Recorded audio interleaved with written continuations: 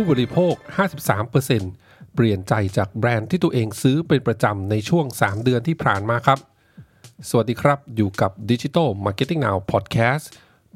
ที่จะคอยอัปเดตข่าวสารเกี่ยวกับ Digital Marketing ให้กับคุณทุกสัปดาห์นะครับอยู่กับผมเบิ้ลณรงค์ยศครับมาต่อกันที่ข้อมูลผู้บริโภคในเอเชียตะวันออกเฉียงใต้จากรีพอร์ต Southeast Asia's Digital Consumers A New Stage of Evolution ที่จัดทำโดย Meta แล้วก็ Brain & Company นะครับ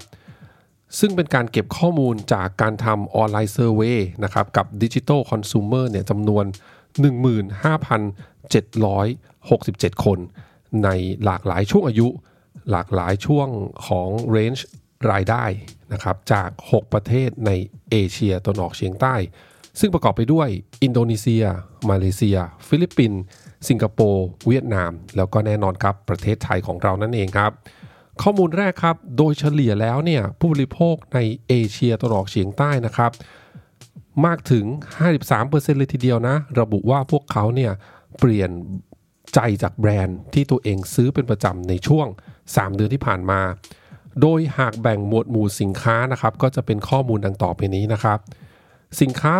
แบบประเภทที่เรียกว่าเป็น essentials นะครับหรือว่าสินค้าที่มีความจำเป็นต้องใช้อยู่ตลอดเวลานะครับ 56% ของผู้บริโภคที่ซื้อสินค้าหมวด baby care นะครับก็เป็นสินค้าที่เกี่ยวข้องกับการดูแลเด็กทารกนั่นเองนะครับระบุว่าพวกเขาเนี่ยเปลี่ยนแบรนด์ที่ใช้อยู่ในช่วง3เดือนที่ผ่านมาอันนี้ 56% เลยทีเดียวนะครับอันต่อไปครับ personal care เนี่ยอยู่ที่ 54%grocery ที่เป็นอาหารสดครับอยู่ที่ 47% นะครับแล้วก็grocery ที่เป็นอาหารแพ็กเกจนะฮะหรือว่าที่อยู่ในหีบห่อต่างๆเนี่ยอยู่ที่ 46% แล้วก็เป็นเครื่องดื่มไม่มีแอลกอฮอล์ครับอยู่ที่ 45% นะครับมาดูหมวดหมู่สินค้าที่เป็น non essentials นะครับหรือว่าสินค้าที่เรียกได้ว่าอาจจะมีความจำเป็นน้อยลงมาหน่อยอาจจะไม่ต้องซื้อเป็นประจำนะครับ 60% ของผู้บริโภคที่ซื้อสินค้าหมวดเสื้อผ้านะครับเครื่องแต่งกายเนี่ยนะครับระบุว่าพวกเขาเนี่ยเปลี่ยนแบรนด์ที่ใช้อยู่ในช่วง3เดือนที่ผ่านมาเช่นเดียวกันครับอันนี้ก็ถือว่าค่อนข้างสูงเลยนะครับ 60% Consumer Electronics นะครับอันนี้เนี่ยอยู่ที่ 59% แล้วก็หมวด Beauty ครับความสวยความงามเนี่ยอยู่ที่ 58% แล้วก็เป็น Home Office ครับอยู่ที่ 57%ของเล่นครับ Toys นะฮะอยู่ที่ 55% Household Appliance ครับอยู่ที่ 53% อันนี้ก็เป็นหมวดหมู่เกี่ยวกับเครื่องใช้ไฟฟ้าในบ้านนะครับแล้วก็เป็น Household Furnishing อาจจะเป็นของตกแต่งบ้านต่างๆหรือว่าเฟอร์นิเจอร์ต่างๆเนี่ยอยู่ที่ 51% แล้วก็เป็นเครื่องดื่มแอลกอฮอล์อยู่ที่ 48% ครับก็จากภาพรวมก็จะเห็นได้เลยนะครับว่าตัวเลขค่อนข้างสูงเลยทีเดียวนะครับเพราะว่าตัวเลขที่ต่ำสุดเนี่ยนะครับอยู่ที่ 45% นะครับที่เป็นของเครื่องดื่มไม่มีแอลกอฮอล์เนี่ยครับผู้บริโภคระบุว่าพวกเขานะเปลี่ยนใจจากแบรนด์ที่ซื้อเป็นประจำอยู่ในช่วง3เดือนที่ผ่านมานะครับก็ถึงเป็นที่มาครับว่าถ้าเราเนี่ยเป็นนักการตลาดของแบรนด์เนี่ยนะครับเราก็ต้องทำเรื่องของ Unique Selling Point ครับ USP ให้ดีนะครับจะได้เป็นหนึ่งในเหตุผลที่ทำให้ลูกค้าเนี่ยยังอยู่กับเราต่อไปนั่นเองนะครับมาดูข้อมูลต่อไปครับเหตุผล3อันดับแรกครับ Top 3นะฮะที่ผู้บริโภคเปลี่ยนแบรนด์นะฮะที่เขาใช้อยู่เนี่ยนะครับอันนี้เป็นคำตอบของผู้บริโภคโดยรวมนะครับในเอเชียตะวันออกเฉียงใต้นะครับอันดับแรกครับเขาบอกว่าแบรนด์อื่นเนี่ยคุ้มค่ากว่าครับอันดับ2เขาบอกว่าแบรนด์อื่นเนี่ยมีสินค้าที่ดีกว่าแล้วก็อันดับที่3เขาบอกว่าพวกเขาเนี่ยเบื่อแบรนด์ที่ใช้อยู่เป็นประจำครับส่วนเป็นข้อมูลของผู้บริโภคคนไทยนะต้องบอกว่าตรงกับข้อมูลของผู้บริโภคส่วนใหญ่ในเอเชียตะวันออกเฉียงใต้เลยครับก็คือ3อันดับแรกนี้อันเดียวกันเลยนะครับอันดับ1คือแบรนด์อื่นคุ้มค่ากว่าอันดับ2คือแบรนด์อื่นมีสินค้าที่ดีกว่าแล้วก็อันดับ3เขาบอกว่าเบื่อแบรนด์ที่ใช้อยู่ในปัจจุบันครับมีเพียงผู้บริโภคในอินโดนีเซียและฟิลิปปินส์นะครับที่เรียกได้ว่ามีเหตุผลที่ต่างกันจากผู้บริโภคในประเทศอื่นๆที่เหลือนะครับโดยที่ผู้บริโภคในอินโดนีเซียเนี่ยนะครับเขาเปลี่ยนแบรนด์ที่ใช้อยู่ด้วยเหตุผลอันดับหนึ่งคือ บอกว่าแบรนด์อื่นเนี่ยมีสินค้าที่ดีกว่าและรองลงมาก็คือบอกว่าแบรนด์อื่นเนี่ยคุ้มค่ากว่าครับส่วนเหตุผลอันดับ3ก็คือเบื่อแบรนด์ที่ใช้อยู่ในปัจจุบันอันนี้ก็เป็นเหตุผลอันดับ3เช่นเดียวกับผู้บริโภคส่วนใหญ่ในเอเชียตะวันออกเฉียงใต้นะครับส่วนผู้บริโภคในฟิลิปปินส์ครับระบุว่าเหตุผลอันดับ1กับอันดับ2เนี่ยก็เหมือนกับผู้บริโภคในอินโดนีเซียเลยนะแต่ว่าอันดับ3จะต่างกันจากทุกประเทศก็คือว่าผู้บริโภคในฟิลิปปินส์นะครับบอกว่าอันดับ3ที่ทำให้เขาเนี่ยเปลี่ยนใจจากแบรนด์ที่ใช้อยู่เป็นประจำนะครับเขาบอกว่าเป็นเพราะพบว่าแบรนด์อื่นเนี่ยมีสินค้าที่พร้อมขายแล้วก็พร้อมส่งมากกว่านั่นเองนะครับนอกจากนั้นเมื่อกี้เป็นเรื่องของการเปลี่ยนแบรนด์เนาะนะครับตอนนี้ครับเรียกได้ว่า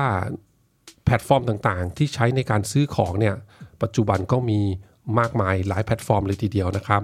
แพลตฟอร์มต่างๆเหล่านี้มีอะไรบ้างเช่นนะครับ e-marketplace นะครับเว็บไซต์ e-commerce ของแบรนด์นะฮะเว็บไซต์ e-commerce ของรีเทลเลอร์ต่างๆรวมไปถึงช่องทางโซเชียลคอมเมอร์สต่างๆด้วยนะครับจากข้อมูลในรีพอร์ตฉบับนี้นะครับฉบับเดียวกันนี่แหละเขาระบุว่า 40% ของผู้บริโภคในเอเชียตะวันออกเฉียงใต้ครับเปลี่ยนแพลตฟอร์มที่พวกเขาซื้อเป็นประจำอยู่ในช่วง3เดือนที่ผ่านมาครับเหตุผล3อันดับแรกที่ทำให้ผู้บริโภคในเอเชียตะวันออกเฉียงใต้เนี่ยเปลี่ยนใจไปซื้อแพลตฟอร์มอื่นก็คืออันดับ1ครับเขาบอกว่าแพลตฟอร์มอื่นเนี่ยมีราคาที่ดีกว่านะครับอันดับที่2นะข้อที่2เขาบอกว่าแพลตฟอร์มอื่นเนี่ยมีสินค้าที่เขาต้องการเนี่ยสินค้าที่เขาพบว่ามันดีกว่านะครับแล้วก็อันดับที่3เนี่ยเขาบอกว่าแพลตฟอร์มอื่นสามารถส่งได้ฟรีไม่มีค่าใช้จ่ายเพิ่มเติมนะครับส่วนผู้บริโภคในประเทศไทยครับเหตุผล2อันดับแรกเนี่ยเหมือนกับผู้บริโภคส่วนใหญ่ในเอเชียตะวันออกเฉียงใต้เลยนะครับแต่ว่าอันดับ3ครับของบ้านเราเนี่ยต่างกันนิดหน่อยอันดับ3เขาบอกว่าระยะเวลาที่จัดส่งเนี่ยนะครับถ้าเกิดว่าแพลตฟอร์มอื่นเนี่ยระบุว่ามีระยะเวลาการจัดส่งที่เร็วกว่าเนี่ยก็จะเป็นเหตุผลหลักเลยที่จะทำให้ผู้บริโภคคนไทยเนี่ยเปลี่ยนใจไปใช้แพลตฟอร์มอื่นนะครับนี่ก็น่าจะเป็นหนึ่งในต้นเหตุเลยแหละที่ทำให้เราเห็นหลายๆแพลตฟอร์มในบ้านเรานะชูเรื่องของการจัดส่งได้อย่างรวดเร็วนะฮะส่งภายใน1วันหรือภายใน 3-4 ชั่วโมงนะครับเจ้าแรกๆที่ทำนะต้องพูดถึงแหละชื่อนี้เนาะ JAB ครับที่จำหน่ายสินค้าอุปกรณ์ที่เกี่ยวข้องกับคอมพิวเตอร์ต่างๆนะครับเรียกได้ว่าเป็นเจ้าแรกๆเลยที่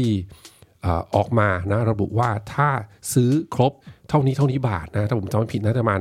3,000 บาทเนาะสามารถที่จะส่งสินค้าที่อยู่ในเขตกรุงเทพและปริมณฑลได้ภายใน4ชั่วโมงนะครับหลังจาก JAB ทำเนี่ยผมก็เห็นหลายๆเจ้าก็ทำเหมือนกันนะก็น่าจะเป็นอีกหนึ่งเหตุผลนะครับที่ทำให้e-commerce ในบ้านเราเนี่ยนะครับก็แข่งขันกันในเรื่องของระยะเวลาการจัดส่งนั่นเองนะครับข้อมูลปิดท้ายครับโดยเฉลี่ยแล้วในปี 2022 นี้นะผู้บริโภคคนไทยเนี่ยซื้อของจากแพลตฟอร์มต่างๆมากถึง 16.4 แพลตฟอร์มเลยทีเดียวนะครับเทียบกับแค่ 8.6 แพลตฟอร์มในปี 2021 นะครับแล้วถ้ามาดูข้อมูลของผู้บริโภคในเอเชียตะวันออกเฉียงใต้นะครับระบุว่าพวกเขาเนี่ยซื้อของจากโดยเฉลี่ยประมาณ 15.3 แพลตฟอร์มนะในปี 2022 เทียบกับ 7.9 แพลตฟอร์มในปี 2021 ก็ต้องบอกว่าเพิ่มมาเป็นเท่าตัวเลยทีเดียวนะครับการแข่งขันของแพลตฟอร์มก็เลยยังดุเดือดอยู่นะครับในปีนี้และปีต่อๆไปนะครับเอาละฮะเมื่อฟังข้อมูลครบแล้วเนี่ยนะครับอย่างที่ผมบอกไปนะน่าจะเห็นได้เลยว่าการมี unique selling point หรือว่า USP เนี่ยมีความสำคัญจริงๆเพราะว่าลูกค้ามีตัวเลือกเพิ่มมากขึ้นนั่นเองนะครับแล้วก็การที่เขาสามารถที่จะดูสินค้าแล้วก็สั่งซื้อสินค้าผ่านสื่อออนไลน์ผ่านสื่อดิจิทัลได้เนี่ยโอกาสที่เขาจะเปลี่ยนสวิชไปใช้แบรนด์อื่นหรือใช้แพลตฟอร์มอื่นเนี่ยก็เรียกได้ว่าง่ายดายเลยทีเดียวนะครับดังนั้นครับการมี unique selling point ที่ดีนี่แหละจะเป็นหนึ่งในวิธีที่จะทำให้ลูกค้านะครับผู้บริโภคเนี่ยติดแบรนด์เราแล้วก็ไม่เปลี่ยนใจไปหาคู่แข่งนั่นเองนะครับดังนั้นก็เลยฝากไว้ครับตอนนี้ทาง Digital Marketing Now จัดคลาสเพื่อสอนเรื่องนี้เต็มๆเลยนะครับพร้อมเวิร์กช็อปนะครับ ก็จะสอนให้ผู้เรียนเนี่ยสามารถสร้าง USP นะครับแล้วก็สามารถที่จะนำไปปรับใช้ในการวางแผนการตลาดในปีหน้าได้อีกด้วยครับคลาสนี้จะจัดขึ้นวันที่12พฤศจิกายนนี้นะครับก็ลองไปติดตามรายละเอียดได้ที่เพจของ Digital Marketing Now ครับท่านใดสนใจนะครับก็สามารถติดต่อแล้วก็สมัครเรียนได้นะครับแล้วท่านใดที่สมัครเรียนก็จะพบผมนะฮะแล้วก็ผู้สอนอีกท่านหนึ่งก็คือคุณบีนะครับคุณบีสโรจน์นะครับในคลาสวันดังกล่าวนะครับหวังว่าจะเจอหลายๆท่านนะในคลาสวันนั้นนะครับขอบคุณทุกท่านมากที่รับฟังวันนี้นะครับเดี๋ยวครั้งหน้าเป็นเรื่องอะไรฝากคอยติดตามกันครับสำหรับวันนี้สวัสดีครับ